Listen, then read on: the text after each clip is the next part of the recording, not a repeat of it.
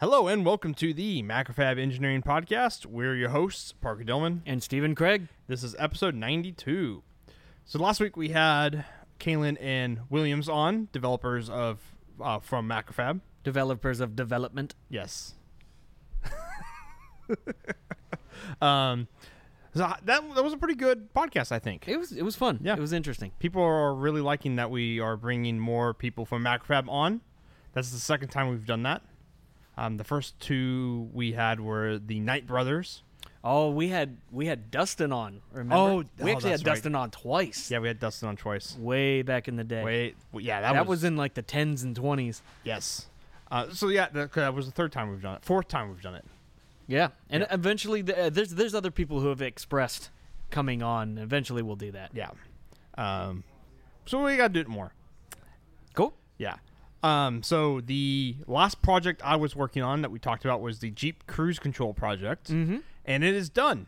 Nice. My Jeep has buttons on the steering wheel now. It's like Speed Racer. And now. it actually does cruise control? Yes. It doesn't kill you in the process either. Nice. But yeah, it feels like Speed Racer. You know, he's got all the buttons on the steering wheel. Yeah, well, the 8 different buttons that he can do that do Yeah. like ridiculous things. Yeah, like make the car jump. Like stuff that Extendo legs and things. and like smoke screen, and it's like stuff that like they would never allow in racing, but he is allowed to have. Yeah, somehow it's okay if it's him. Yeah. Well, I mean, the show is named after him. So wait, what buttons do you have now? So I've got cruise control on off. So that like basically just toggles the system on and off. Mm-hmm. Then there's set. So that's on the left side. Okay. So when you press it up, that turns it off and on. The bottom is set, so it sets the speed. And then on the right side, you've got accelerate, cancel, and coast. And so if you click the accelerate button when you're engaged, it like bumps up in speed. Okay. I think cancel just turns it off, but Right. it doesn't turn off the cruise control system. Well, it just turns like- off the threshold. Yeah, it just like unarms it or something. Right. That's what it feels like to me. And then coast basically, it doesn't really. It's not like the exact opposite of accelerate, where in some cars, if you hit like the coast button, it just drops you a mile an hour down. This, you just press it and the car just starts decelerating, and then when you let off, it just picks up where it was at. So if you're going 65 and you hit coast and you coast down to like 55 and then let your finger off the button, it'll cruise at It'll 55. stay at 55. That's okay. It's kind of weird because it's not like you press the button. Like the ones I've used, you press it like once and it'll drop a mile an hour. And like accelerate, you press it once and it goes up 1 mile an hour. This is kind of like, it's kind of like analog-y, I guess, because you like hold and accelerate and the Jeep will go and then it will keep accelerating until you take your thumb off the acceleration button. Nice.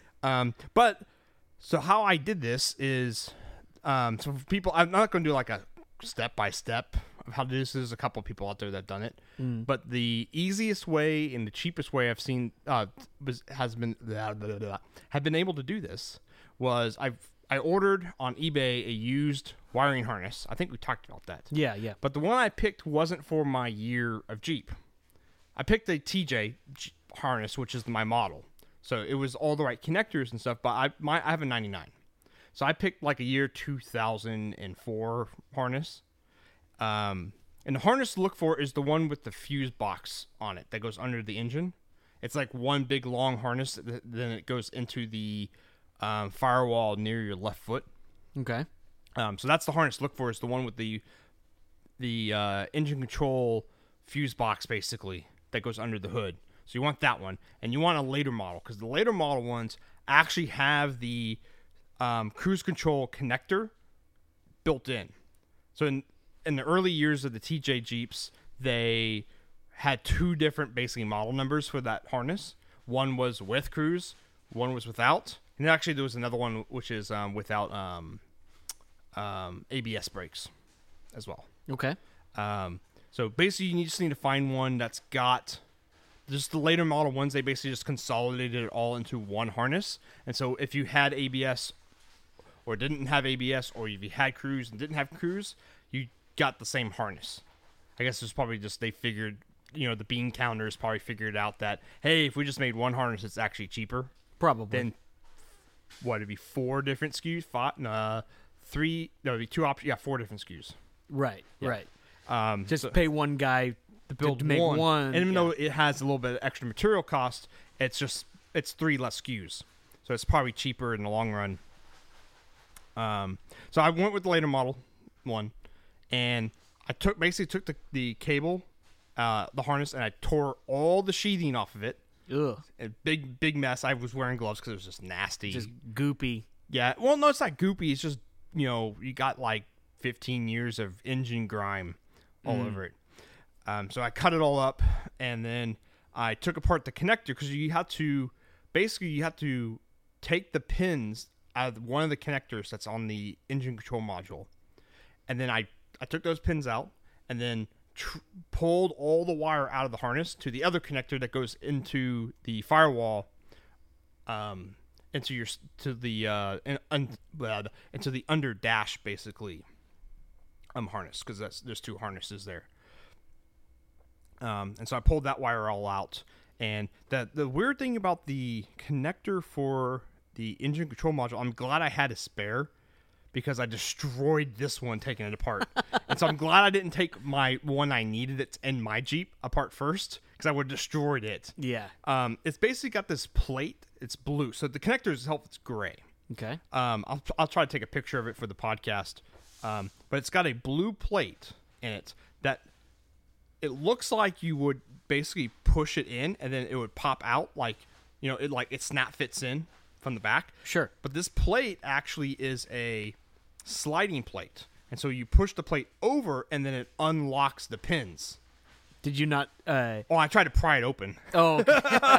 It's because it looked like, because I pried the back off and the back part snaps in like that. It pushes straight in and snaps in. Yeah. And then I pulled that part out, and then I saw this blue piece of plastic, and it's kind of, when you look at it, it's like when you actually look at it like, in your hand, it's obvious that it slides sideways because it's got like a, it almost looks like a shortened old school thermostat where it's got a big hole and then a slot that comes off the side. Mm-hmm. So that way, the big hole is where you put the pins in, and when all the pins in, you slide the plastic piece over. And it holds them all in and place. And it holds all in spot.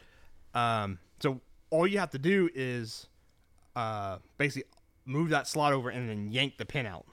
And that's better. And you just broke through it. Yeah, well, on the first one, because I didn't need to use it, and I was just disassembling it, trying to figure out how it worked. Yeah. Because I couldn't figure out how to get the pins out. So the one in the Jeep, I carefully took it apart and slid it over and was able to push the pins back in. Sure. So I put those pins in, ran the wire all the way across, and I redid the harness. So I put new loom on it, so it looks brand new. You can't tell I put 4 extra wires in it. Put the new connector in for the speed control stuff, wired it all up, and it worked. Nice. It didn't work first try, though. What happened? So in 99 it's a changeover year, and so most people won't have this problem, but they changed the resistance values in the switches on the steering wheel.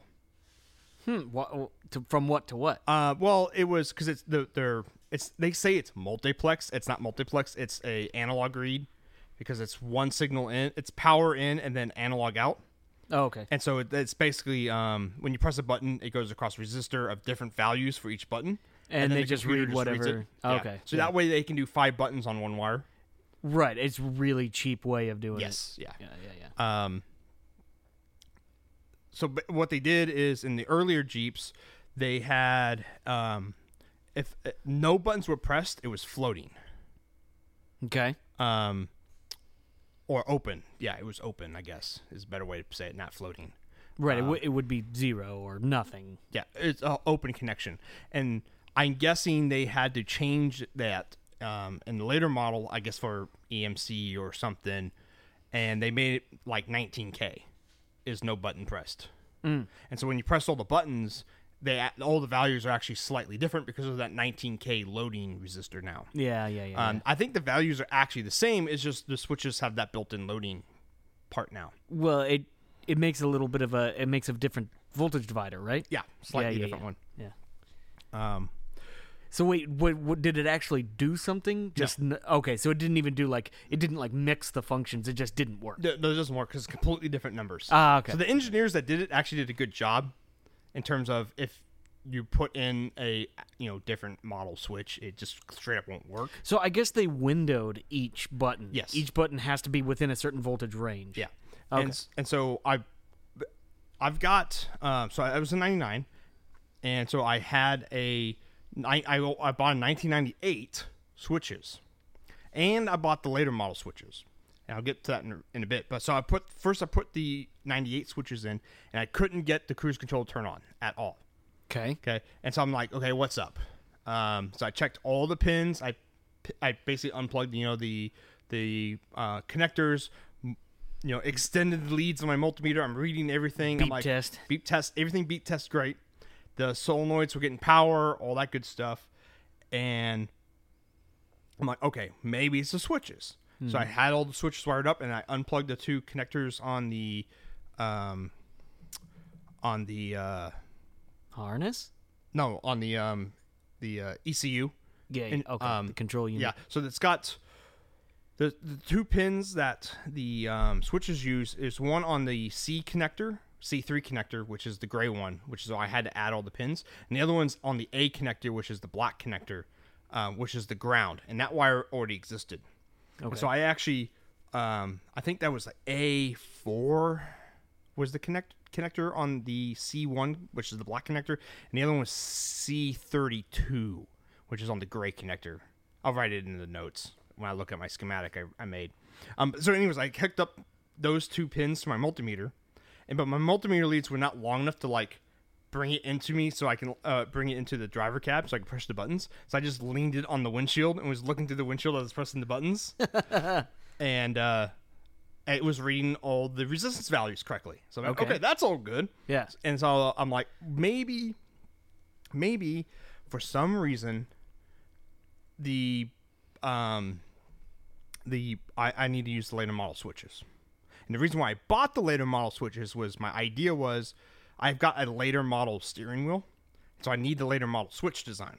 Maybe, yeah. Because they changed the physical dimensions of the switches. Okay. And so I needed the later model switches, but my idea was I was just going to go in and change the resistance values to the correct ones, and then I would have the older style resistance values with the newer style switch bodies. Sure.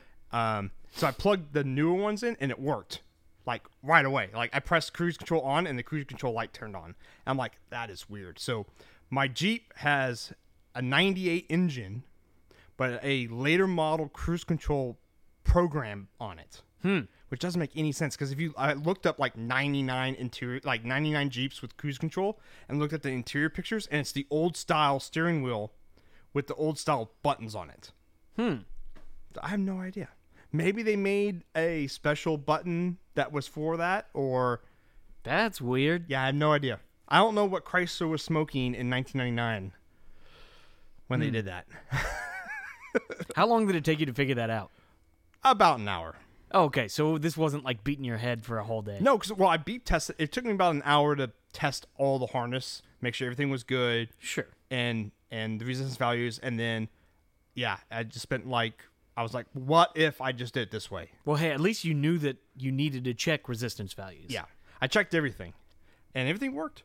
So what you need is you need to get an older. If you want to add cruise control to your 99 TJ. Oh, I'm sure there's so many people in this world that want to do it manually themselves. Yeah.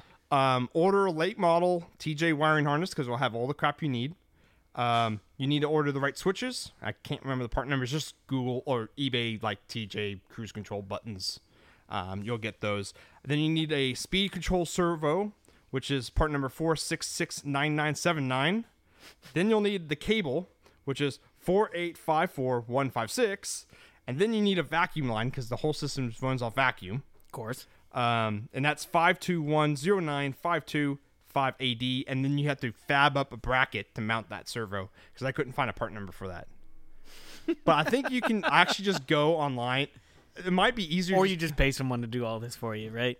I actually don't think anyone would do this for you. No, there's gotta be somebody You can buy would. aftermarket, third parties cruise control stuff. Yeah. That's about $300. This was about $100. and about And about $200 worth of labor. about a week's worth of like research. And then, because like this is the worst thing now. So at $150 an hour for engineering time, how much did you spend? Over 10,000 then. No, this is the worst thing about doing the research now on this on vehicles. I've been finding out is people use PhotoBucket back then. PhotoBucket was like really big. Yeah, it was before, the big. It was before Imgur. Do you have a PhotoBucket account? Yeah. I still have my old one. Yeah, I actually have 3 because I had to get around their like limits on how many images you had. Oh, really? Yeah, it's like 3 PhotoBucket accounts. I used to use PhotoBucket just so I could post pictures in forums back in the day. That's what I used it for. Yep.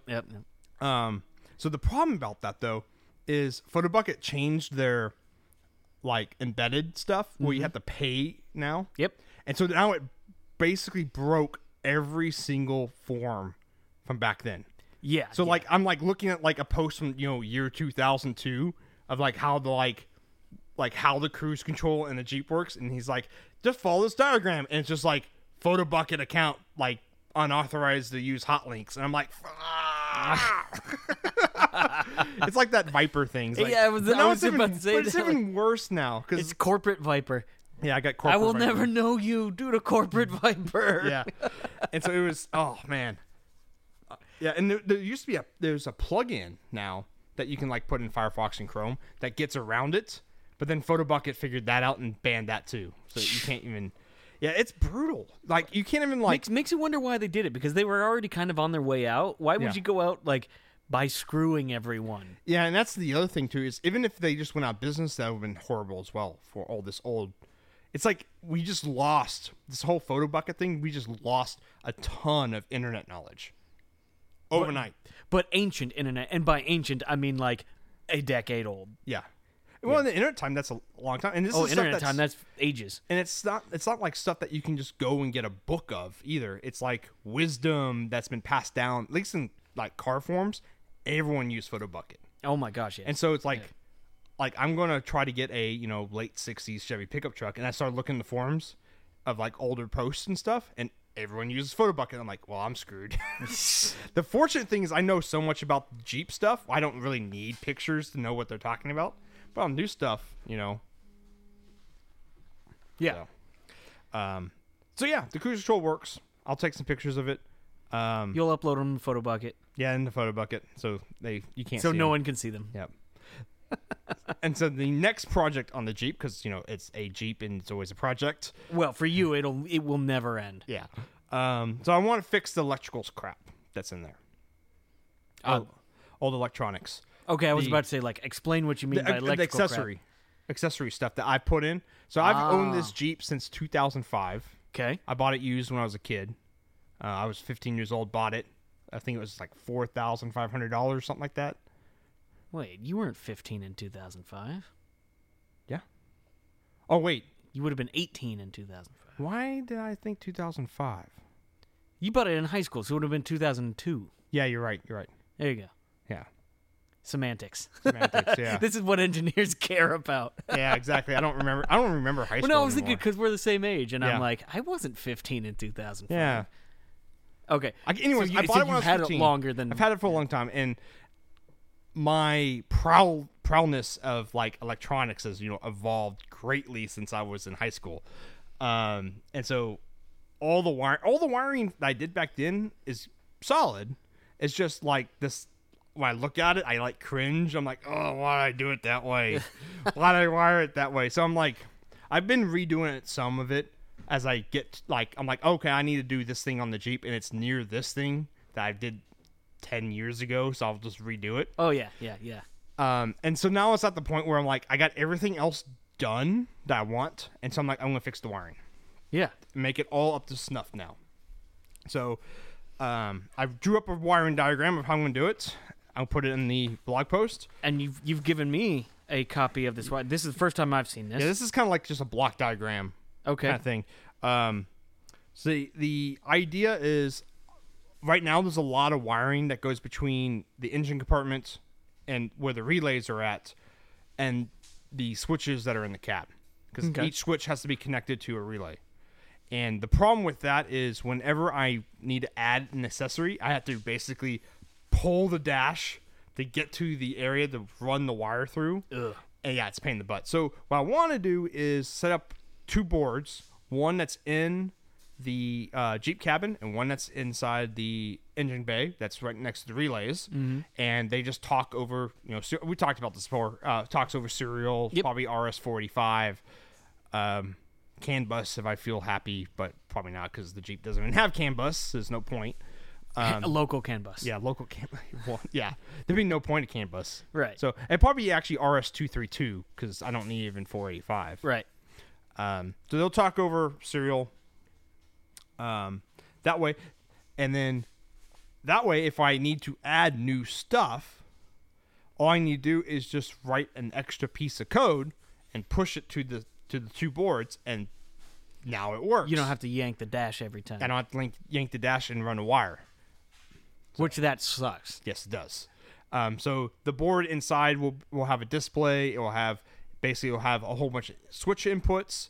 I'll probably put built-in GPS on it if I'm feeling, happy about it. And that satellite rock I've been working with, I might put that on it too. What is it? Rubidium? No, it's Iridium. Iridium? Yeah, Okay. Iridium rock module. I'll probably put that on there too. And I'll probably put a lithium battery on it, like an 18650 cell. So when you turn the key off, it lives for a little bit before it decides to turn itself off. Sure. That way, it can wake up and do functions. So like I'm thinking about making it like it'll wake up every so often, pull GPS data, and then send data out on the rock, so you always know where your Jeep's at, so you know where you parked. Because you lose your Jeep all the time. Yeah, how bright red that Jeep is, I'll totally lose in the parking lot. Oh, yeah. It's just fun stuff you can do. Sure, yeah. Just do it because you can. Yeah, exactly. So, and then the board, and so then that's the information, what switches are pushed, all that good stuff, goes to the RS-232. It'll go into the engine bay, where there's another board that basically controls all the relays and gets temperature data from the engine. So I'm going to do I'm going to get coolant temperature, I'm going to get oil temperature, I'm going to get air intake temperature.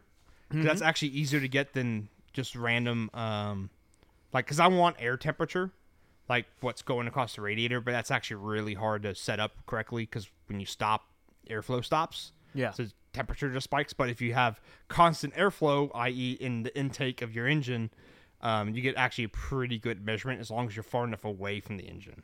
Yeah. So I'm going to put it right at the intake. Yeah, that's actually correct. The intake of the intake. Yeah, the intake of the intake. Yeah, That's where the temperature sensor will be. And then there was one more temperature I was going to do. Reading my sheet. Oh, yeah, transmission temperature. That one's important. It's a good one to have. Yeah, it's a very good one on the Jeep because they're Jeep, these TJs, they severely undercooled the automatic transmissions. So that's like the first What thing about your rear differential temperature? Don't need to. Don't care about that? Nah. I got like the differential on the Jeep, they don't really overheat too much. And I've got like a ginormous Ford 8.8 on the rear too now. Mm-hmm. So it's like that thing will never overheat. Sure. Plus it's like, what do you do if it was overheating? Stop? Yeah, just ignore. Yeah, ignore. So I made some interesting design decisions on how like this whole thing gets powered up. I'm going to run it all off the 12-volt auxiliary line. So when you turn the key to on, this powers up. Yep. And so that power goes into the cabin board. That's what I'm calling it. And then along with the RS-232 is going to be a ground wire and a power line, 12-volt line, that goes into that board that's in the engine bay. Okay. And then when it turns on a relay, the return path of the relay is not going to go directly to the chassis ground like most people do. I'm actually going to have it come back into that control box and then back up into the cab on that RS-232 wire and then to the chassis. What are you doing that for? So you can sense it? No, reduce ground loop. Oh, okay. So instead of having this, loop of cabin ground to frame ground, Right. I'll be returning that path straight back. Yeah, you don't want a ton of extra crap flowing in the chassis. Yeah. Yeah. Makes sense. Um, I mean, it's even though the chassis is a probably- big, huge piece of metal, Metal. it shouldn't matter. No, yeah. This probably won't matter, but it's one of those. I'm like, I can do it, and it's a nice attention to detail. Yeah. Yeah. It should be pretty good. I'm You know- pretty happy. Okay, so a funny side note that I think you'll. I was watching this earlier today. AVE, the guy, Yeah. funny YouTube guy. He's got a video coming out here soon where he's testing like bolts. He's basically testing like Oh, shear bolts can be strength- reused. Well, he rigged up a new kind of device that'll basically pull on a bolt until it breaks. He just has this hydraulic ram that just grips it and yanks on it till it breaks. But I think he's also going to like twist break them and find Shear strength. shear strength, yeah, things of that sort. So when I was over at your house a couple of weekends ago, we were working on my motorcycle, and you mentioned something about anti-seize, putting anti-seize on all your bolts, and you were saying like, oh, I put anti-seize on all my bolts to make sure. AVE's actually going to test anti-seize. And he's like, does it actually work? So of course he has some like really crappy method of actually testing it, but it's going to be worth watching. From just experience, I know it works. Yeah. And, you do have to. I can't remember if you increase or decrease the amount of torque you put on the head, though. I'm think sure you he'll re- go through that. I think you reduce it by 10% is the rule of thumb, because basically you're adding a lubricant to the threads, and so you have to change what the torque value is. You're adding a lubricant, and you're actually adding things in between the threads. Yeah, There I is think- something there now. Yeah, I think you reduce it. Someone's going to email in and say I'm Yeah, wrong. be like, you are absolutely wrong. Yeah, I think you you're increase it by 500%. Yeah. No, it's actually a very small percentage. There's actually I was watching some people build engines, and they were actually talking about this. There's for connecting rods. A connecting rod is the part that connects the piston. I think most people know what the piston is, and it connects it to the crank, which is the part that actually spins around in your engine. Right. So it makes the piston go up and down. Well, the piston makes the connecting rod go up and down, you which get then that. turns the crank. Yep. But the connecting rod, the most important thing about the connecting rod is the bolts that hold it to the crank. And there's a company out there that sells aftermarket bolts for like almost every single engine. Okay. And they actually give you a specific torque rating with and without their special like lubricant. Oh, they have some kind of They have some proprietary special goop. that you put on the bolt, and so when you torque it in, you can increase the amount of torque and make it better, I guess. But it's just a big sleeve bearing on the bottom end of this arm, right? Yeah. So why would extra torque? Well, no, the extra torque holds the connecting rod end cap onto it better. And with so when you basically what it is when it heats up, you don't want that connecting rod connection to expand. Because if it expands, then now your sleeve bearing's got a little more wiggle room, and now you might throw a bearing. You might throw a bearing, or if it gets even a small bit of angle in it, you're wasting energy as heating up the bearing. And your bearing will throw the rod eventually. You'll make a nice window inside of your engine block. Yeah. Yeah. So yeah, that was the automotive Macrab automotive podcast. Yeah. 30 minutes of automotive talk. So I'll That's try cool. not to do that again. No, that was cool. So I the like next it. time we talk about the Jeep, hopefully we'll have the board at least one of the boards designed all the way. You already have one designed, right? That was back when I was going to do a combined board. Oh, okay. And so I was going to run all the wires into the cab. And now I want to do this 2-watt board thing because I want to not run wires because that's a pain in the butt. Yeah. Yeah. I actually did some dash wiring this last week in my truck. I still haven't even seen it yet. I bought a new stereo because I'm going on a trip here soon, and I have the 2008 Toyota Tacoma, and that was the year right before they added Bluetooth or auxiliary to a truck. So I for years I was still stuck with CD audio, and that's it. That's my only option. Yep. Or radio. And I'm going on a really long road trip coming up here soon with a buddy of mine, and I was like, you know what? I'm not gonna have him just either listen to my 5 CDs or me talk. So I got a new your Disney CDs. yeah, all of my Disney CDs, every single one. Well, and I listen to a lot of metal, and he doesn't, so that probably wouldn't work out well for him. So I put a new stereo in, and it was, surprisingly, I thought it was going to be a pain in the ass. I was totally prepared that I was going to be like, I'm going to spend half a day working on this thing. Yeah. No, I had the whole thing installed in like an hour. And one beer. Yeah. No, I did it on a Saturday morning. I woke up and I was like, okay, well, half the day is dedicated to getting this in there. Taking the dash out, getting everything in it wasn't that hard. But I bought like a wiring kit where every color was like it fits into the Toyota factory connector, and breaks it all out into like a standard color code that stereos use nowadays. So it's just like the purple wire goes to the purple wire, the black wire goes. It's just like it's mindless. So it was really easy. But I took a look at the harness that goes in the back of the right in front of the firewall. And I was like, I never want to touch that because it looked like there was at least 300 wires in there. Oh yeah, it's got to be worse than my Jeeps. Oh, it was a bundle of wires that was easily 1.5 inches by 1.5 inches, and all the wires looked like they were about 24 gauge. And I was just like, oh my god, like there's not enough colors in the rainbow to fit all of those wires. Yeah, speaking of that, it's like I wrote down like all the color combos. It's like light green with red. And then red with light green stripe, and I'm like, it's terrible. Yeah. Where do you buy that kind of wire though? Because before I was doing all my research for this stuff, I was going to actually use the proper wire color, and so because I was just going to order a harness and then pull the pins out and resolder new wire on. That's the right color.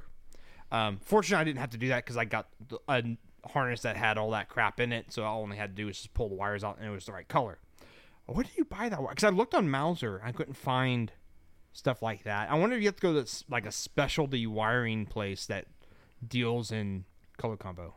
Well, okay, so I can actually speak to that because I have a little bit of experience. In fact, okay, so in Mexico, in Tijuana, they actually do a lot of cable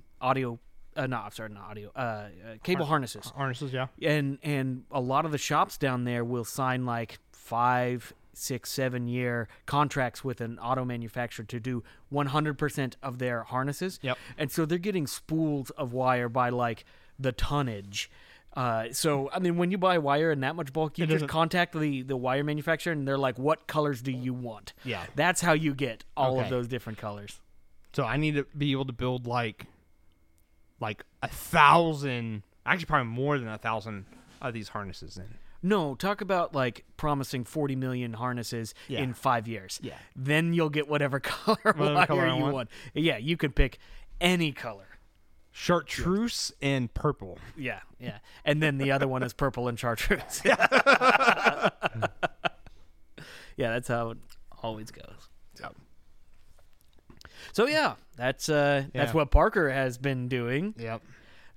So yesterday I spent some time back at the Science Museum. For those who haven't heard some of the podcasts where we've talked about it, I've got some projects that are going up in the Science Museum right now as part of the new energy wing in the Houston Science Museum. And so we're kind of at the very, very tail end of that. We're in the commission mode where we're doing some slight modifications and things like that. So, yesterday I did a little bit of reprogramming of my project, and I will go back one more time and kind of shake hands and say, it's yours now. Have fun. Have fun when it comes to maintenance. Good luck. And you leave and just burns down. Yeah, it just burns the whole museum down. Good God, I hope not. But, okay, so here's the thing. And I was actually really excited this happened. So the guys at the Science Museum, we've provided them a manual on how our project works. It's like a one-page thing because it's like press button and it does thing. Yep. But regardless, they haven't been in a method yet of like turning on and turning off things properly. So they just left my project on for like weeks. And I'm actually happy they did that because it stress tested it. And not only did they leave it on for weeks, what that what that means is my stepper motor that holds the entire weight of the project held that weight like 10, 15 feet in the air for 2 weeks straight. Yep. Just burning away juice, and it was fine. I literally walked in, I was like, oh my gosh, this has been on for a long time, and they're like, oh yeah. I was like, oh, okay. So I just went and pressed the button, and it just operated like it should. I was like, that is how I want this to work. Like, Yeah, but you just reduced the lifespan from like infinity to like to like 3 a years. week. Yeah, to a week now. Yeah. Because I mean, I have a big monster NEMA 34 stepper motor that was just holding torque for weeks, which probably I'll admit is probably not great for it. And that's not its normal operating mode. It will be turned off every day, so it has 8 hours of runtime every day. And so really, what that shows me is that like I was able to stress test both the motor, the driver, and my power supply And your code. and my code. Yeah, you're right. It sat there listening for 2 weeks straight, and it was able to instantaneously jump into its code. So that makes me happy. Like that. Okay, great. This has some long-term capabilities. But the thing that we're actually doing right now is we want it to have even longer term, so we're counterbalancing the whole thing. So as of Monday of next week, the stepper motor will actually not even hold any weight. Or if it does, it'll be very small because we're just going to put an equal amount of weight on it. So really, the stepper motor will just be moving the thing as opposed to holding it. Yep. And hopefully, right now, the goal is Monday, it'll officially be the property of the Science Museum, and kids will be able to go and hammer the button and watch it do things. So I took a video of it and passed that off to Parker, and he'll upload that. And Yep. I'm wondering how interesting kids will actually find it. So, as just a quick overview, it's a logger, and a logger is a device that measures the resistance of a hole, effectively, like a drill hole. And so the device that in this video, it goes down, it opens up, and it moves up. Yep. That's all it does. Yep. So kids will find it as interesting as they find everything else in a science museum, because when you go to a science museum as a kid, it's like you've got 4 hours to go run around and push every button you can and stare at computer screens and go on an earthquake simulator or whatever your science museum Do you remember has. that it was at that museum, where you got into the elevator and it went like down a drill hole? Oh, Parker, Yes. I need to take pictures. I'll take pictures on Monday. Is there a new one now? There is a brand new one, and it's got to be like $4 million worth of stuff. It's called the GeoVader. GeoVader, huh? And yeah. Okay, so Parker remembers this from, you probably went in elementary school to that, right? No, my parents. Oh, brought you me. weren't. Yeah, you weren't in Houston at that time. Okay, No. but you went on the old ride. When I was in elementary school, I went to it, and it was this cheesy little. It was like a closet that you go inside of, and it was like this guy who takes you in like a ride down to the bottom of a drill. And it was like the video screen. It looked like the guy was like a bellhop. Yep. Yep. And the floor would start shaking when you're drilling and stuff. So they've completely revamped the GeoVader, and now it is like this monstrous room that you go inside of, and it looks all like super spacey and Fancy, crazy and stuff. And so it's gonna like shake and take you on a whole ride and things like that. This is what companies in Houston spend their money on. Yes, You know, like a giant ride to the bottom of a wellhead. Yep. And we have a second piece that's directly next to the GeoVader, and it's just a drill. It's pretty boring, but whatever. Yep. So yeah, Science Museum project is almost done. That is like 8 months in the working. Yeah, I can't wait to go see it. Yeah. I'm actually kind of excited to like go and press the button. Yesterday was the first time I saw it in what the museum calls its final state, because I've always seen it where it's surrounded by like raw plywood. Yeah. So it's always looked like a homemade thing until yesterday. It was all painted, all the graphics were there, and they put plexiglass around it, and I was like, oh. Yeah, it actually looks kind of It professional. actually does look pretty good. And okay, I was actually talking to the other guy that I did the project with last night at the museum. One of the things that makes me happy is like we got paid to do this project, but we're not getting paid gobs of money, and it was a pretty thin budget for this. We made it all work within the budget, but it's not like we didn't get $1 million to make this. Let's put it that way. And so, a lot of the stuff is, we pulled it out because we know how to work within a small budget. And so maybe if we had more money, certain aspects of the mechanisms would be a little flashier or a little bit more, I don't know, maybe we'd use titanium or something like that. Yeah. But one of the things that was cool was I've been able to see the guts of everyone else's projects. Yeah. They're just like ours. Even the $500,000 projects, there's a guy who's like, swear to God, I saw one of the panels over there, and there was a guy who was using speaker wire to hook up things. Oh. And so I was like, I love it. Yes, because it's just like speaker wire. it's perfect. All of these things are done professionally, but at the same time, it's also like hobbyist. yeah. Well, I mean, there's guys who just get it done, and the speaker wire just gets it done. I was like, thumbs up. That's great. And it also on top of that, there's a piece that is in the same kiosk as one of ours, and they were programming it in Arduino. There's an Arduino that the Science Museum decided that's what they're going to choose to do all this in. So it's like, hey, that's cool, So Speaker wire. Anyways, I actually don't have speaker wire in my control box anymore. I ripped that out. Yeah. It was a temporary thing, but still, like to see someone else using it, it was like, that's great. I remember going to a pinball festival, and this guy made a one-off machine. I can't remember what the theme was. And I looked inside, and it was all speaker wire. And I'm like, It's really flexible. ugh, it's terrible. So crummy and cheap. Yeah, it works though. Yeah. All right, so ARFO. RFO? Yeah. We are going to have to go to the Science Museum and videotape it when it's all up and running. Hopefully it works. Yeah. So the ARFO, you have this week, Beverage Coaster Reference Design by Intersil. Okay. So this is I'm on the Intersil mailing list or whatever. So they're sending RFOs to you. Yeah, they sent an RFO to me today. So this is a reference. They call it a reference design. It's basically a project one of their engineers made, probably using basically all their chips or a big part of their chip selection. It's a beer coaster, okay, that lights up and stuff. So it has batteries and stuff, but as you put your beer closer to it, it lights up faster and faster until you hit contact, and then it plays the chicken dance over its piezo speaker. I'm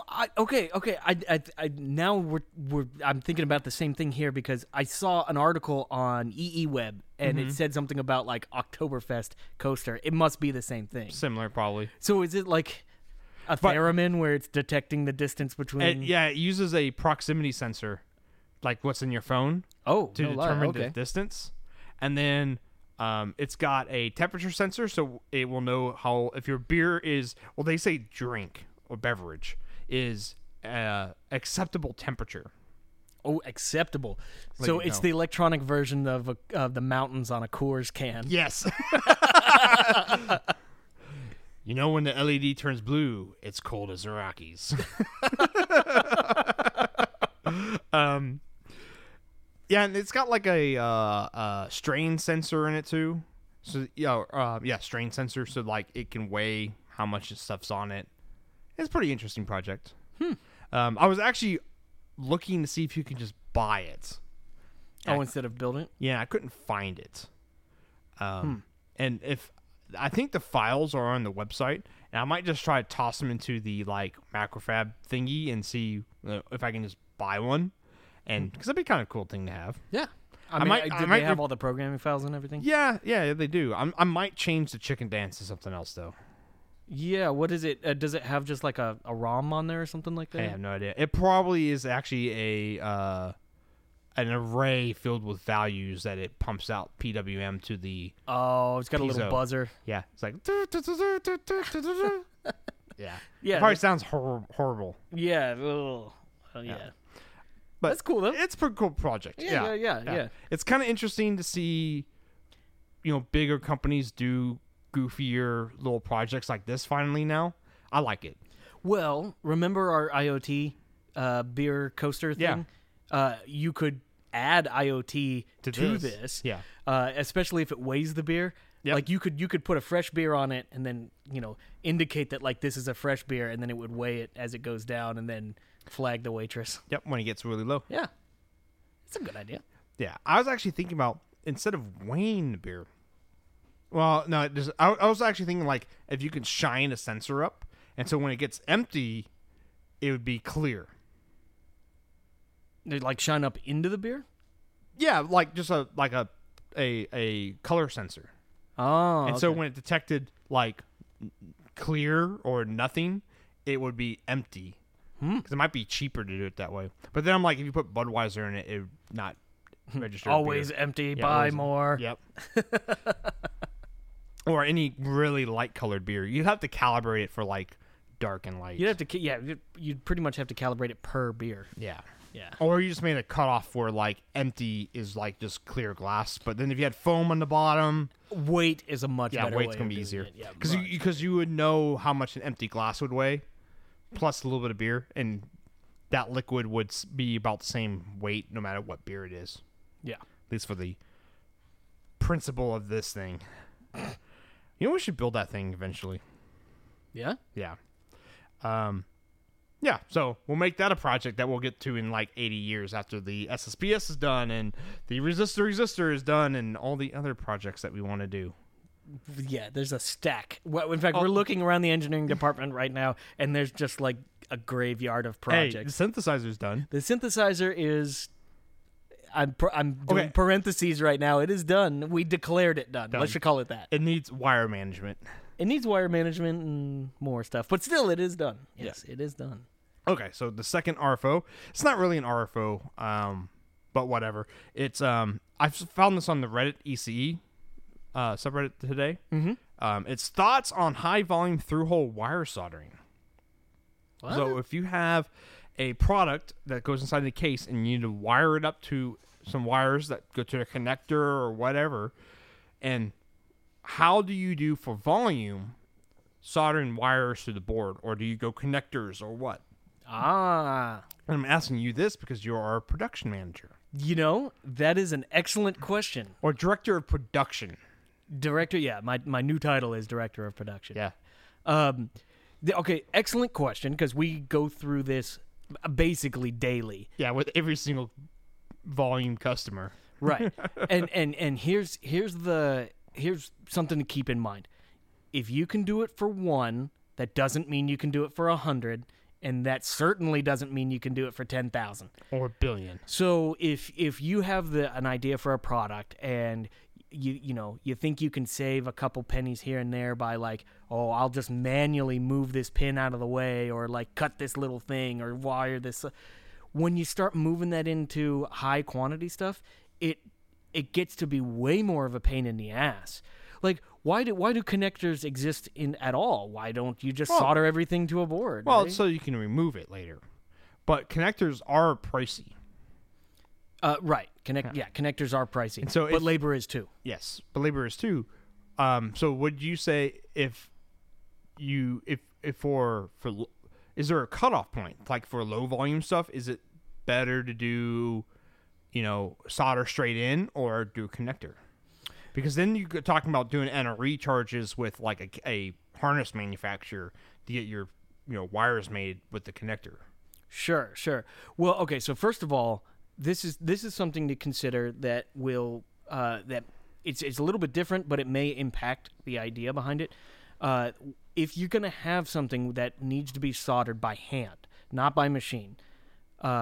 In fact, even if it is by machine, try to make all of the through hole happen on the same side of the board. If you can change your design, if you can change your packaging, if you can do whatever, have it all happen on one side of the board. In fact, it's difficult for most designs, but it's awesome if all the SMT can go on one side and all the through hole go on the other side.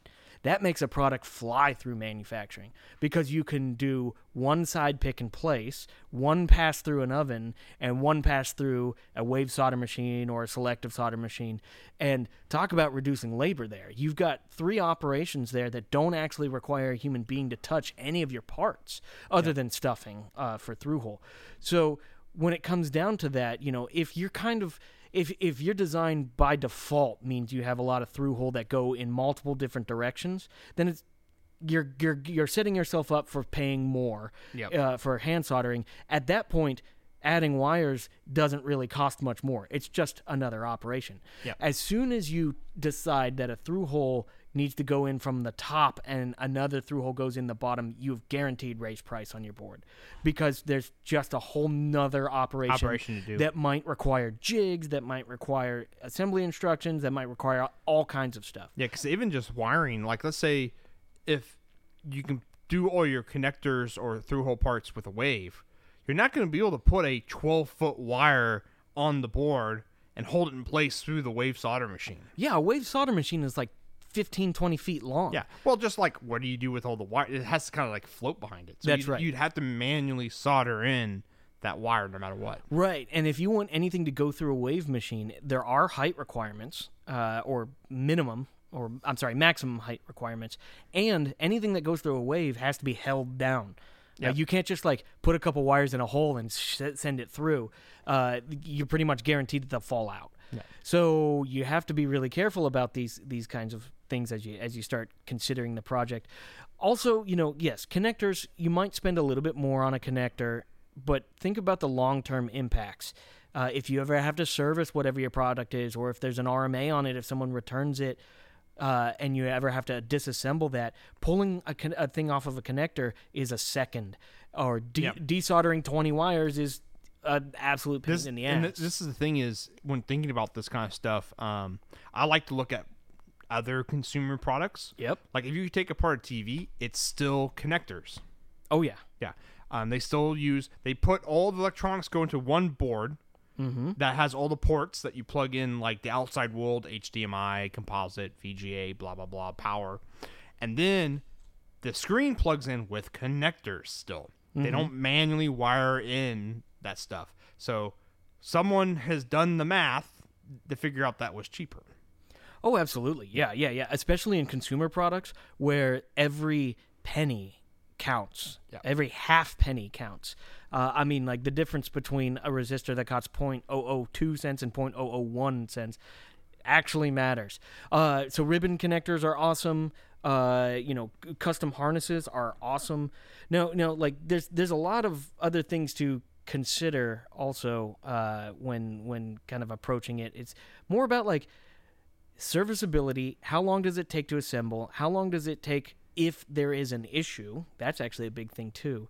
All of these things are worth considering. I think the big thing is people, when they are starting to spec out their product, they see, oh, that connector is $1. And so they say, I don't want to use it. I just want to solder it in. Well, the labor is like $1.50 to solder those 12 wires in. Right. But they don't see it up front when they're designing. So here's another thing. I wouldn't call this a pet peeve, but this is something that I think is just really important for people to know. Pin headers are awesome for prototypes and for low volume stuff. They're absolute garbage for high volume stuff. And what I mean by that is like a pin header is easy to solder for a guy to just slap on, but in high quantity, they become an absolute nightmare. And getting them aligned and everything is just difficult. So why is it nightmare? It's just alignment? Alignment. A lot of times people will, there will be a 3-pin header and they'll select a 40-pin part because they want you to kind of snap it off and break it into that kind of thing. Doesn't really work well in high quantity because it starts gumming up the numbers and then you get all confusion in there.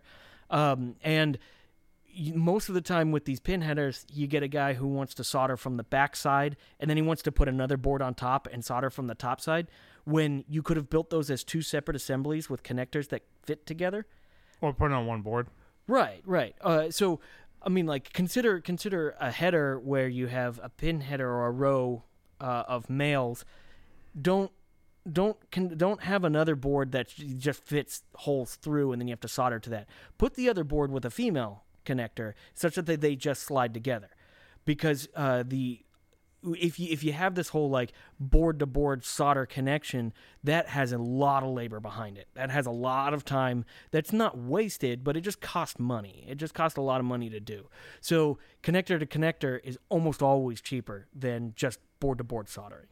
So headers are kind of, we all use them and we all love them, just when it gets to higher quantity, and I don't have a number for what that higher quantity is, but everyone knows what high quantity is in general. Like if you're talking about 10,000 boards, really heavily consider not using headers. Yeah. Use something that actually like snaps together or connects together. And here's the thing. There's connector companies all over the place, and they really, really, really want you to use their connector.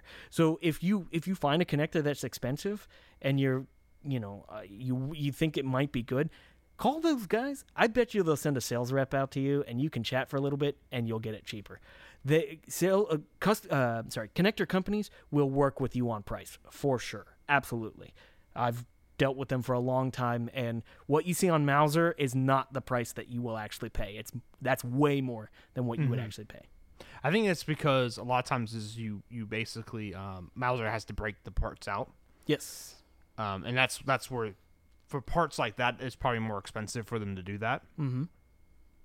Because when we do the Pinheck, like we buy basically boxes from Molex.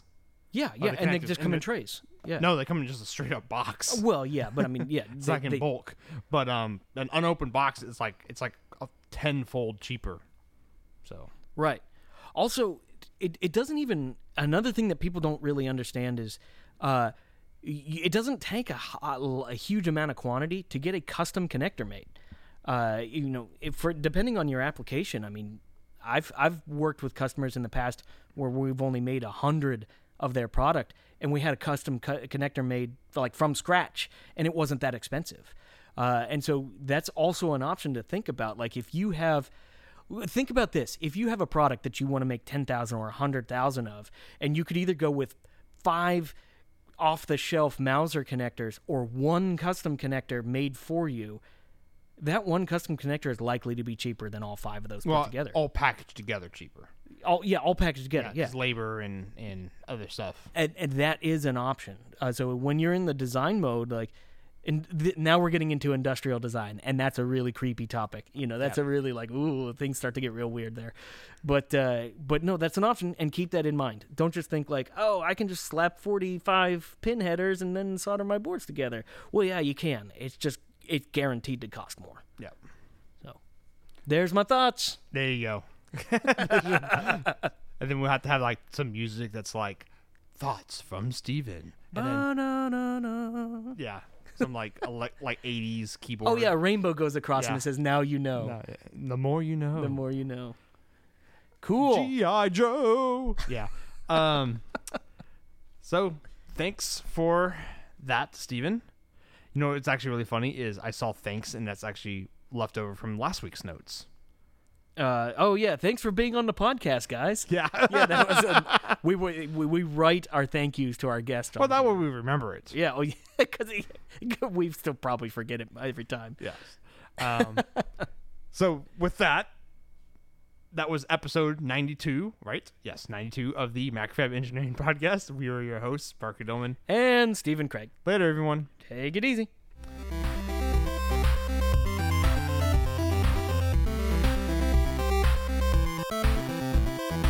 Thank you. Yes, you, our listener. Thanks again, right, Steven? Thanks again. For listening to our show. If you have a cool idea, project, or topic that you want Steven and I to discuss, tweet us at MacroFab or email us podcast@macrofab.com. Also, check out our Slack channel. The link is in the description. If you're not subscribed to the podcast yet, click that subscribe button. Our new website has a subscribe button now that I think you can subscribe through Google and through iTunes. That way, if you subscribe, you get the latest MEP right when I click the publish button, which is around 11 o'clock on Friday, Central Time, or Texas Standard Time. But that's a NPR show, I think. And yes, please review us on iTunes and on Google, because it keeps this show visible and helps new people find the show. Later, everyone.